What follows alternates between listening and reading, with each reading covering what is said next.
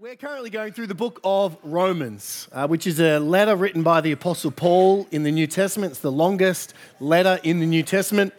If you have a Bible, you can flick open to Romans. Otherwise, it'll be on the screen. If you don't have a Bible and you'd like one, you can put your hand up and we'll bring a Bible to you. If you don't have a Bible at home and you need one, you can take that Bible home with you. That's our gift to you. The best gift we could ever give you is God's Word. Well, last week we began our long series on Romans. We looked at verses 1 through 4. Today we're going to continue and we're going to explain verses 5 through 7. If you'd like a title for the message, it's called The Reason. The Reason. And I'm going to read for context verses 1 through 7 of chapter 1 of Romans. So would you read along with me? Paul, a servant of Christ Jesus, called to be an apostle, set apart for the gospel of God, which he promised beforehand through his prophets in the Holy Scriptures concerning his Son, who was descended from David according to the flesh, and was declared to be the Son of God in power according to the Spirit of holiness, by his resurrection from the dead, Jesus Christ, our Lord, through whom we have received grace and apostleship to bring about the obedience of faith for the sake of his name among all the nations, including you who are called to belong to Jesus Christ. To all those in Rome who are loved by God and called to be saints, grace to you and peace from God our Father and the Lord Jesus Christ. Let me pray for us. Our God and Father, may you bless the reading and the preaching and the applying of your holy word this morning. In Jesus' name we pray. Amen. You may have seen the ad that plays on mainstream television by Telstra. Australia is why. The first time I saw that ad, I was really confused because it just doesn't really make sense. But the more I saw the ad and thought about the ad, you kind of get the story. The story begins with a bearded Telstra technician who is camping out in the outback, and it journals his story of traveling around all of rural Australia to work on the Telstra towers. And the kind of the point of the ad is to say, why does this guy bother doing this? Why does he go to such great lengths?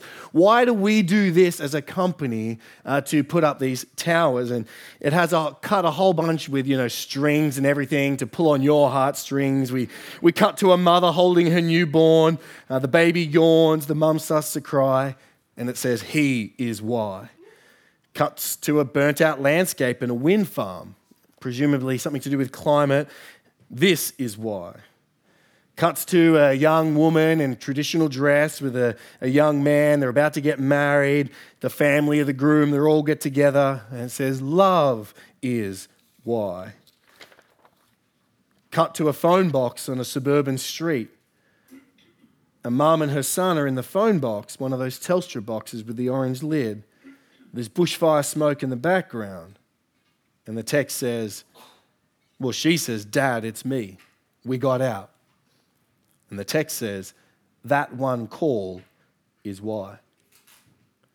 You cut to a moving ambulance during a medical emergency. A paramedic wearing headphones urgently reports to the ambulance driver, no beds at St. Michael's, get to the Royal. And the text says, every second is why. And then to make it a bit more light toward the end, you have a teacher teaching a classroom remotely using a video screen. And it says, class 4B is why. And then right at the end, it ends with, Australia is why. Why does this technician go to such great lengths? Why does Telstra do such hard work? Well, Australia is why. And I can almost guarantee you that the advertising firm that put together that little film had just finished reading Simon Sinek's book, Start With Why. It's a business management book which basically says the most important thing about a business, the most important thing for humans is that we understand why we're doing what we do. He begins by saying most humans and companies know what they do from day to day. You know, Telstra, they build towers so you can have internet or you can make a phone call. You have your job doing whatever you do as a teacher, as a lawyer, as a banker, as a full-time mom or a retiree. You know what you do. Most people then, and good companies, can explain how they do it, and that's how you become, a specialist companies. You can explain how you do it and what the way that you do it is better than other people. But when companies and even humans get to the why, it always gets a bit more fuzzy. And only the great companies, he says, can clearly articulate why they do what they do. And I think this can be true for our own lives, and perhaps it's true for your life. You know what you do, you know how you get about doing it, but it's so easy to lose the why. Why do you bother doing it day in and day out? And then, even more deeply, it can be the same with our Christian life. If you're a follower of Jesus, you know what to do. Unless you became a Christian during communion, you know what you're meant to do as a Christian. You even know how to do it. Okay, yeah, we go to church, we read, we pray, we ask for God's help. But why do we do all that we do? Why do we bother? What's the point of it all? And I'm sure we could come up with various answers to this.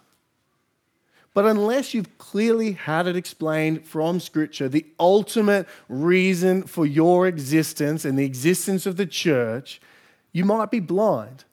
And in some ways, this sermon might be one of the most important sermons you will ever hear in your life, because in this text, in Romans chapter 1, verse 5, Paul will explain the very reason for everything, which you and I and our church and all of our lives and all the world and all the cosmos is caught up into. This is our why. And so in one short verse, we will have the reason for existence opened up to you and I. Are you ready? We're going to just have a few points this morning as we study verse 5 to 7 to see what this reason is. We're going to see the purpose of the gospel, the goal of the gospel, and the grace of the gospel. So let's look at point number 1, the purpose of the gospel. Point number 1, the purpose of the gospel. You would have seen in our reading in verses 1 to 4 that Paul gives an overview of the man and the message we saw last week. We see who Paul is, that he's called by God, he's a servant of Jesus Christ, and he's set apart for the gospel. That means his reason for existence, the reason why God saved him, was to be an apostle to the nations to preach the gospel. Then in verses 2 to 4, he breaks from telling us about him, who he is and what he does, to give us an explanation of the gospel. You saw it in verses 2 through 4. The gospel was promised. It's according to the scriptures. It's about Jesus concerning God's Son. And it's about King Jesus, that he came in the flesh, but then he was resurrected and declared to be Son of God in power. So Jesus is Christ, the promised one, our Lord, the King. So Paul wants us to know who he is and his gospel as he writes to these Roman Christians that he's never met. But then in verse 5, he wants to show us the grand purpose for his life. He goes back to explaining his life, but it's not just Paul's life that's caught up in these verses. It's our life and your life and our church's life and the life of the entire world. Let's look at verse 5 again and study it. So, called to be an apostle, set apart for the gospel, concerning his Son, Jesus Christ our Lord, verse 4, through whom, that's through Jesus, we, he's speaking plurally, but he actually just means I, have received grace and apostleship to do what? To bring about the obedience of faith for the sake of his name among all the nations. What's Paul's job? Well, he's received a gracious apostleship. He hasn't appointed himself an apostle. He's been made an apostle by the grace of God, we saw last week, in a miraculous conversion. And he's been given a job to do three things: to bring about the obedience of faith among all the nations for the sake of his name, for the name of Jesus. Now, these verses are crucial to Romans and to our life, and they're so crucial that Paul repeats them right at the end of the letter. The last three verses of Romans 16 actually say almost the exact same thing. So flick in your Bible right to the end of Romans, and it's not the only time he uses a very, very similar expression, but we'll show you this one. Romans 16, 25 to 27. The end of the gospel. So the beginning and the end, or the end of Romans. Now to him who is able to strengthen you according to my gospel and the preaching of Jesus Christ, according to the revelation of the mystery, see that again, that was kept secret for long ages, but now has been disclosed through the prophetic writings, has been made known to all nations, we see it, according to the command of eternal God, to bring about the obedience of faith. To the only wise God be glory forevermore through Jesus Christ. Amen. So what does it all mean? Well, in the original, in the Greek, the word order goes obedience of faith among all the nations for the sake of his name. So I'm just going to, in this first point, look at those first 2 points. To bring about the obedience of faith among all nations. I'm going to tackle with the among all nations first because that's the easy bit. When Paul says to bring about the obedience of faith among all the nations, basically what he's saying is that his job in particular was to take the gospel not just to Jews but to Gentiles also, to those who religiously were not Jewish, ethnically were not Jewish. He's not talking about nation states but about ethnic groups. He's actually going off the Great Commission. If you remember, Jesus Christ said to the disciples before he ascended into heaven, all authority in heaven and on earth has been given to me. Go therefore and make disciples of all nations. Now, we don't like colonialism or imperialism. We don't like the idea of nations imposing their worldview or their system on other people or other cultures. But at the heart of the gospel and at the heart of Jesus' call for Paul and for every Christian is Christian imperialism. Jesus Christ is king, and his name needs to be known among all people groups. We're not promoting political doctrine or political ideas, but the message of King Jesus. Every culture in the world needs to be disrupted by the message of the gospel. We can sometimes think, oh no, we don't want to, imagine if we found some tribe that had never been influenced by Western culture, or never, had white people come to it. Our instinct would be like, oh, don't go, and let them stay and let's study and see what it's like. But that's not Jesus' aim. Jesus' aim is among all ethnic groups. They will hear the gospel and become disciples of him. Indeed, this has been the plan of God since the creation of the world, that all peoples of all tongue and all tribe will worship one God himself. Psalm 96 says, "Oh, sing to the Lord a new song. Sing to the Lord all the earth. Sing to the Lord, bless his name. Tell of his salvation from day to day. Declare his glory among the nations. His marvelous works among all the peoples." Why? For great is the Lord, and greatly to be praised. He is to be feared above all small g gods. And then, verse 5, for all the gods of the peoples are worthless idols, but the Lord made the heavens. All nations need Jesus, because any other form of worship, any other religion, according to what the Bible teaches us, is worthless. It's a distortion of the truth. It will not lead to eternal life. It does not connect you to the actual creator of everything. And so Paul's calling is to go, and our calling is to follow into all nations. And here we are in Parramatta, where all nations live. And the gospel has reached us. But what does God want Paul to do among the nations? Well, that takes us back to that first phrase, the obedience of faith. Look at verse 5 again. Through whom we have received grace and apostleship to bring about the obedience of faith. Now, what does that mean? It's a bit of a strange expression. It's not what we would expect. Wouldn't we expect to say something more like to bring about faith among all the nations? To bring about belief in Jesus Christ among all the nations. But that's not what Paul says. He doesn't just say, so that all nations will obey, or so that all nations will believe, but to bring about the obedience of faith. And if this phrase is central to the book of Romans, and this idea is central to the life of Paul, and if it's essential to your and my life, we need to understand what that little phrase means. There's two major options when you put it together, because in the Greek it's two words, and the second word, obedience of faith, the faith word is a genitive, which I won't go into details because I don't know the details, but basically there's like 9 different ways you could translate it. Boil it down, there's 2 most likely, and I'll explain those 2 and then I'll tell you what I think it means. So firstly, it could mean this: obedience which consists of faith.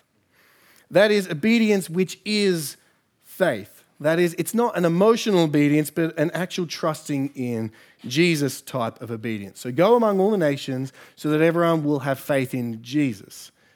They'll obey the gospel and have faith in Jesus. Now, it's possible that that's what Paul means, but if he just meant believe in Jesus, then he probably could have just said believe in Jesus and not use the obedience word. So then that leads to the second major way of translating it, which is obedience that flows from faith. So the obedience of faith means it's obedience which flows from faith. So faith comes first and obedience follows. So Paul's job is to get people to believe in Jesus and then obey him. It's a subsequence. So faith comes first and then obedience. But again, if Paul wanted to say that, he could have just said that. And the problem with that view is that in some ways faith gets swallowed up then just by obedience. Obedience becomes central. So which is it? Well, I think it's actually both. I think Paul uses this strange phrase here to be a bit enigmatic and to say both things at the same time. What does that mean? Well, he uses 2 words for a reason to basically say the obedience of faith is faith's obedience or believing obedience.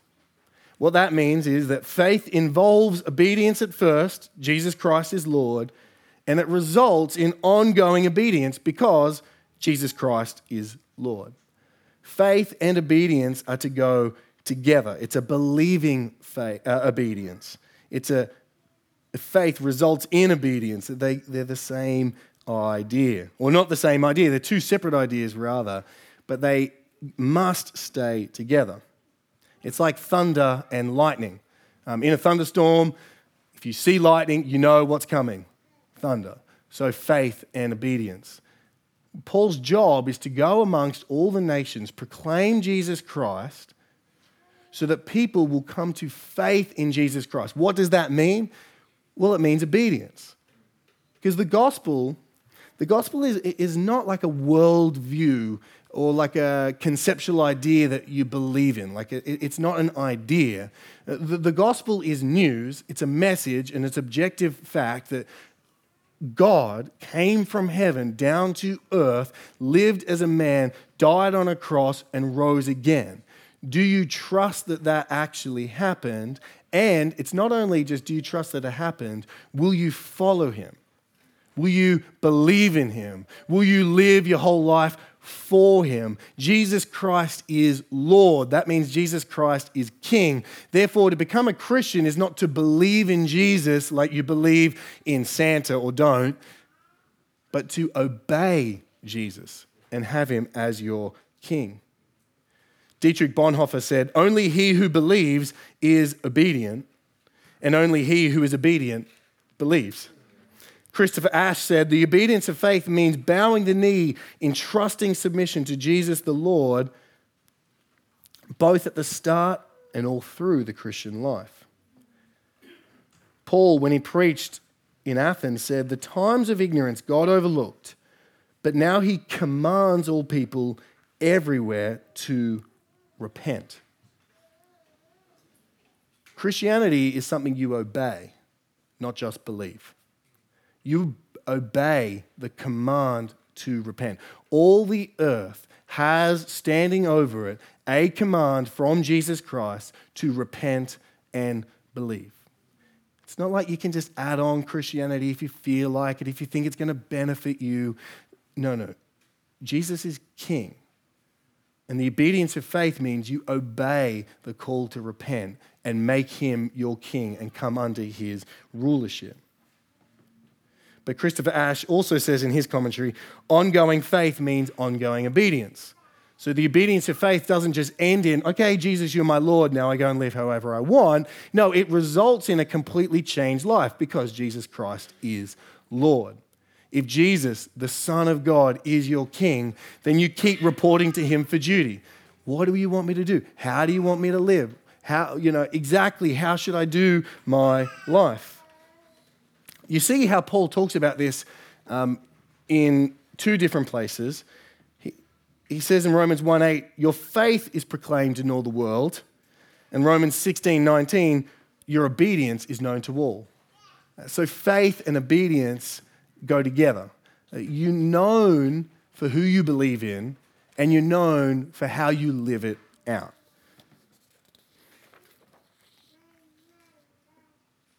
So think of it like this, if you want more of an illustrative way of thinking. Think of an ancient kingdom, and there's the king's castle, there's a big wall that surrounds the perimeter of the entire kingdom of this king.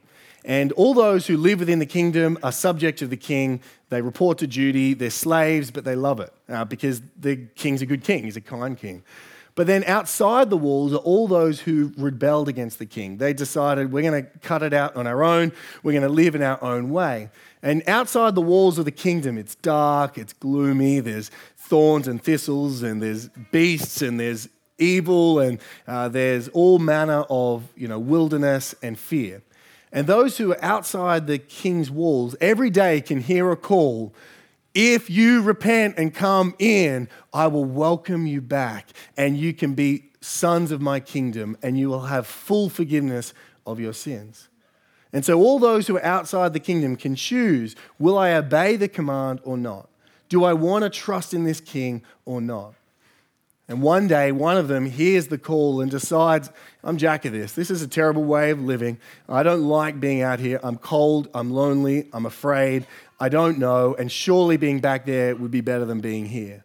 And trembling, they report to the gate of the king. The king sees them and says, repent and believe, and I will welcome you in. They fall on their knees and they say, I'm sorry for rejecting you. You're my king. I offer my life to you in complete service.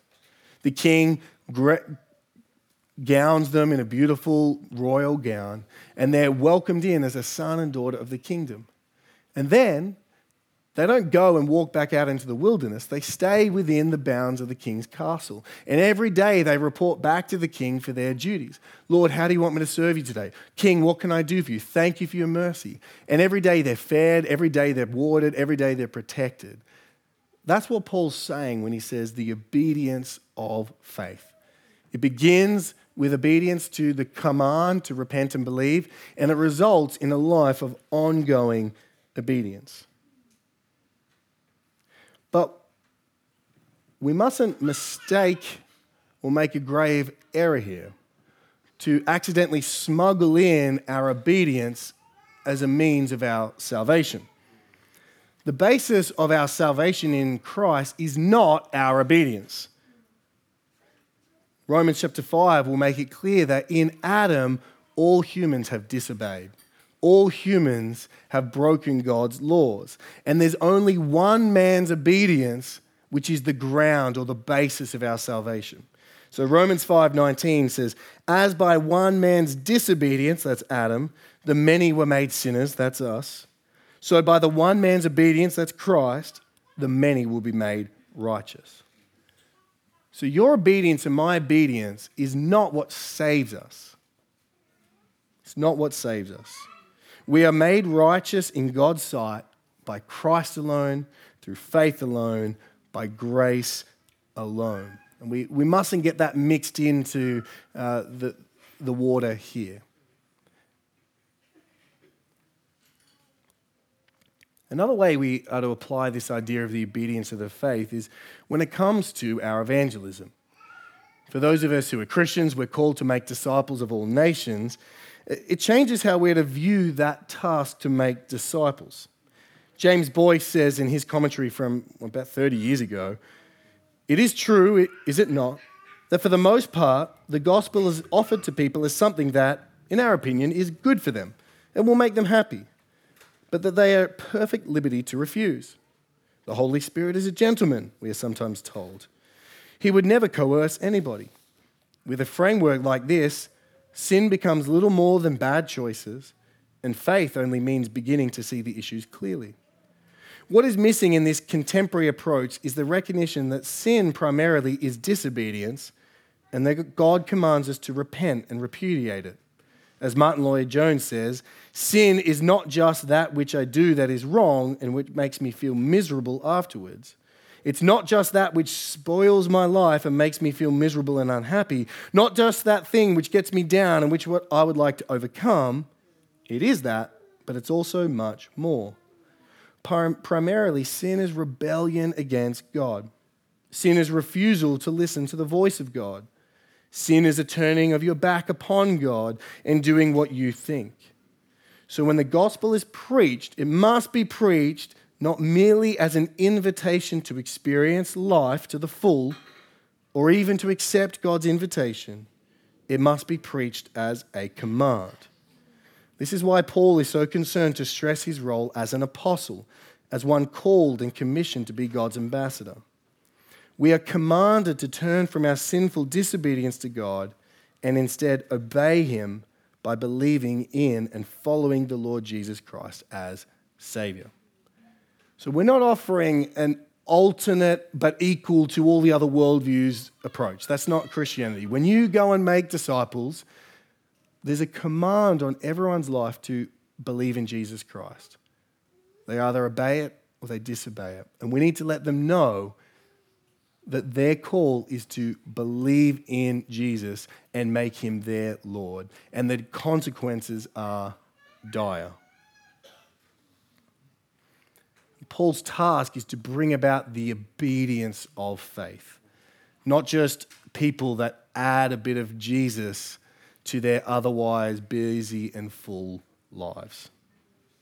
And this is why we as a church are passionate about applying the gospel. That is, believing what Christ has done and then looking to how does this affect every single part of our life.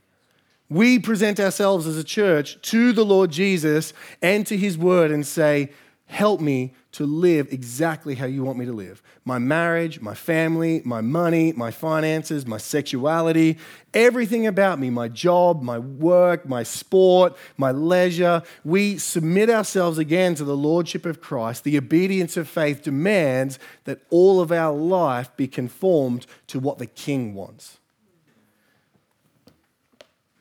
So, have you, if you're sitting here this morning and listening to this, have you obeyed the command to repent and believe in Jesus Christ as King?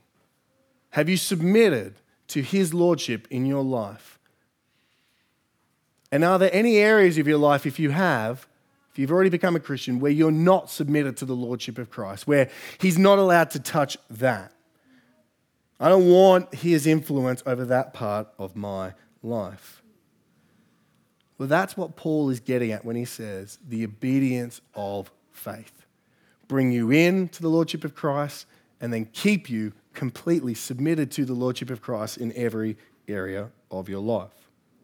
So I know there's a lot there, but it really does summarize why the Bible has so many commands in it, why Paul has so many ideas about how he wants Christians to live, and we're going to see them in Romans, because it's not just about having a ticket of Jesus in your back pocket, but it's about everything, and it's actually for our good. So the purpose of the gospel, Paul says, is to bring about the obedience of faith among all the nations. That's the reason he gets up in the morning. That's the reason he goes about his work. That's actually the reason for your life, is to go amongst your friends and your family and bring about the obedience of faith, to preach Christ and see people conform to Christ. But there's actually a deeper reason, and Paul tells us that in the rest of the verse. Look at point number 2, the goal of the gospel. So we saw the purpose of the gospel, now the goal. To bring about the obedience of faith among all the nations, that's the scope, the goal, for the sake of his name. For the sake of his name. That is the name of Jesus Christ. The name doesn't just mean, what you write on a form, name Jesus, occupation Christ. The name represents the totality of his being. And what Paul is saying is that the reason for his life is that the name of Jesus Christ would be revered and known and glorified and enjoyed. He does everything for the sake of the being of Jesus. This teaches us that the gospel is not primarily for us or about us. The gospel is not primarily about you and your salvation and the benefits you get. What God has done in Christ is actually primarily and fundamentally about himself. God's plan in the world is about him. It's about his glory. It's about his renown. It's about him being known. It's about him being enjoyed. It's about him being loved and adored and worshipped. And it's about him being obeyed and submitted to. The gospel is primarily about God, not about you or I. We get caught up in it. We're the beneficiaries of it. But at the heart of what God is doing in the world is for the glory of God. He does it for the sake of his name. If you could put it in a sentence, I'd say it like this. God's grand purpose in salvation is the global glory of Jesus Christ, which is our greatest good. God's grand purpose in salvation is the global glory of Jesus Christ, which is our greatest good. This is the fundamental reason you exist. You exist for the sake of his name. This is the reason you're saved. You're saved for the sake of his name. You are a trophy to the glory of God. Fundamentally, when you think about your life, don't think, who am I? What am I meant to do? Think about who is God and what is God doing? Why do I exist? For God. Everything about you is ultimately for God. And that means we constantly need to be thinking, do I care about God? Or do I just care about me? If you were to assess yourself this morning, does your heart beat for the name of Jesus? Are you jealous for the name of Jesus in our city?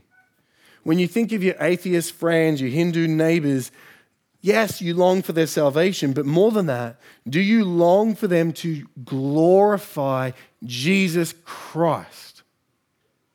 Those are two different things.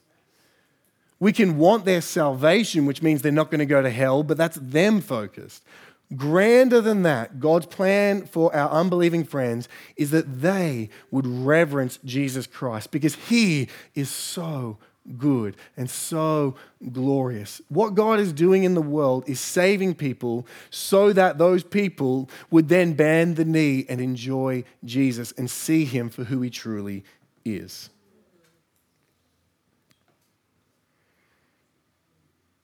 John Stott says, if therefore God desires every knee to bow to Jesus and every tongue to confess him, so should we. We should be jealous, as Scripture sometimes puts it, for the honor of his name. Troubled when it remains unknown, hurt when it is ignored, indignant when it is blasphemed, and all the time anxious and determined that it shall be given the honor and glory which are due to it.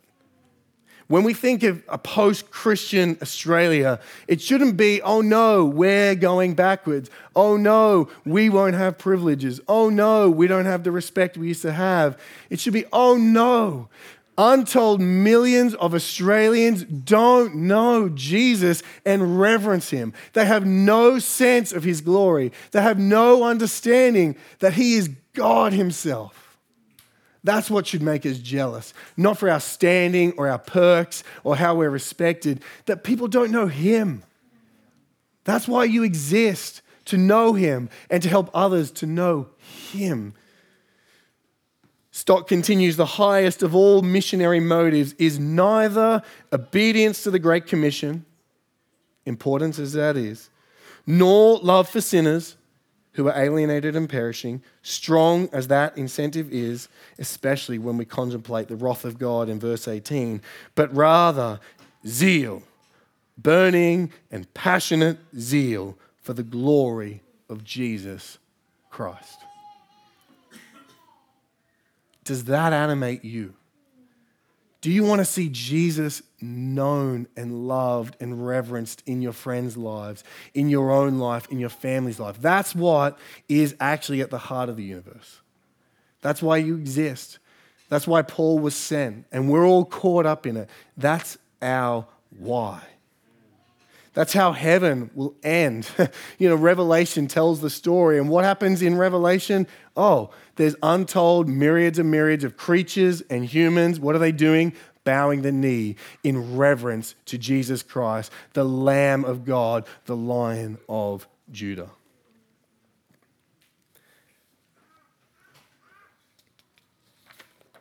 Now, we might be wondering, well, is this good news for us? Well, it is very, very good news for us. And that leads us to point 3, the grace of the gospel. So we've seen the purpose of the gospel to bring about the obedience of faith among all nations. The goal of the gospel is for the sake of his name. Now the grace of the gospel, verse 6 and 7, including you who are called to belong to Jesus Christ. To all those in Rome who are loved by God and called to be saints, grace to you and peace from God our Father and the Lord Jesus Christ. The reason why God's global purpose to glorify himself is good news for you and I is because in God's grace, he chose to make the chief way of glorifying himself the salvation of sinners. So we're caught up in God's global plan because he wanted to glorify Jesus Christ by saving people like you and I. So this is good news. If God didn't care about his glory, then he wouldn't have sent Jesus to purchase a people for himself for his glory. So we're caught up in the goodness, and it's all by grace. Did you see it repeated there in that little text? We are called to belong. We don't call ourselves. We don't become belonging to Jesus Christ. He does it for us. What happened first? Well, we were loved by God first, and we're called to be saints, just like the Romans were. And what does God do? He gives grace to us and peace. Where does it all come from? From God, our Father, and the Lord Jesus Christ. God makes your salvation happen from first to last, and therefore God gets all the glory. He's the great lover who loved us first. He's the great caller who called us first. He's the holy one who makes us holy. He's the gracious one who gives us grace. And he's the peaceful one who makes peace with us. And because it's all by grace, all by his work to us that we receive, he gets all the glory. And we get caught up in God's cosmic purposes. Paul will go on later in the letter to explain that God is so committed to his glory that he's made salvation in no other name other than the name of Jesus Christ. And therefore, anyone who calls on the name of Jesus will be saved.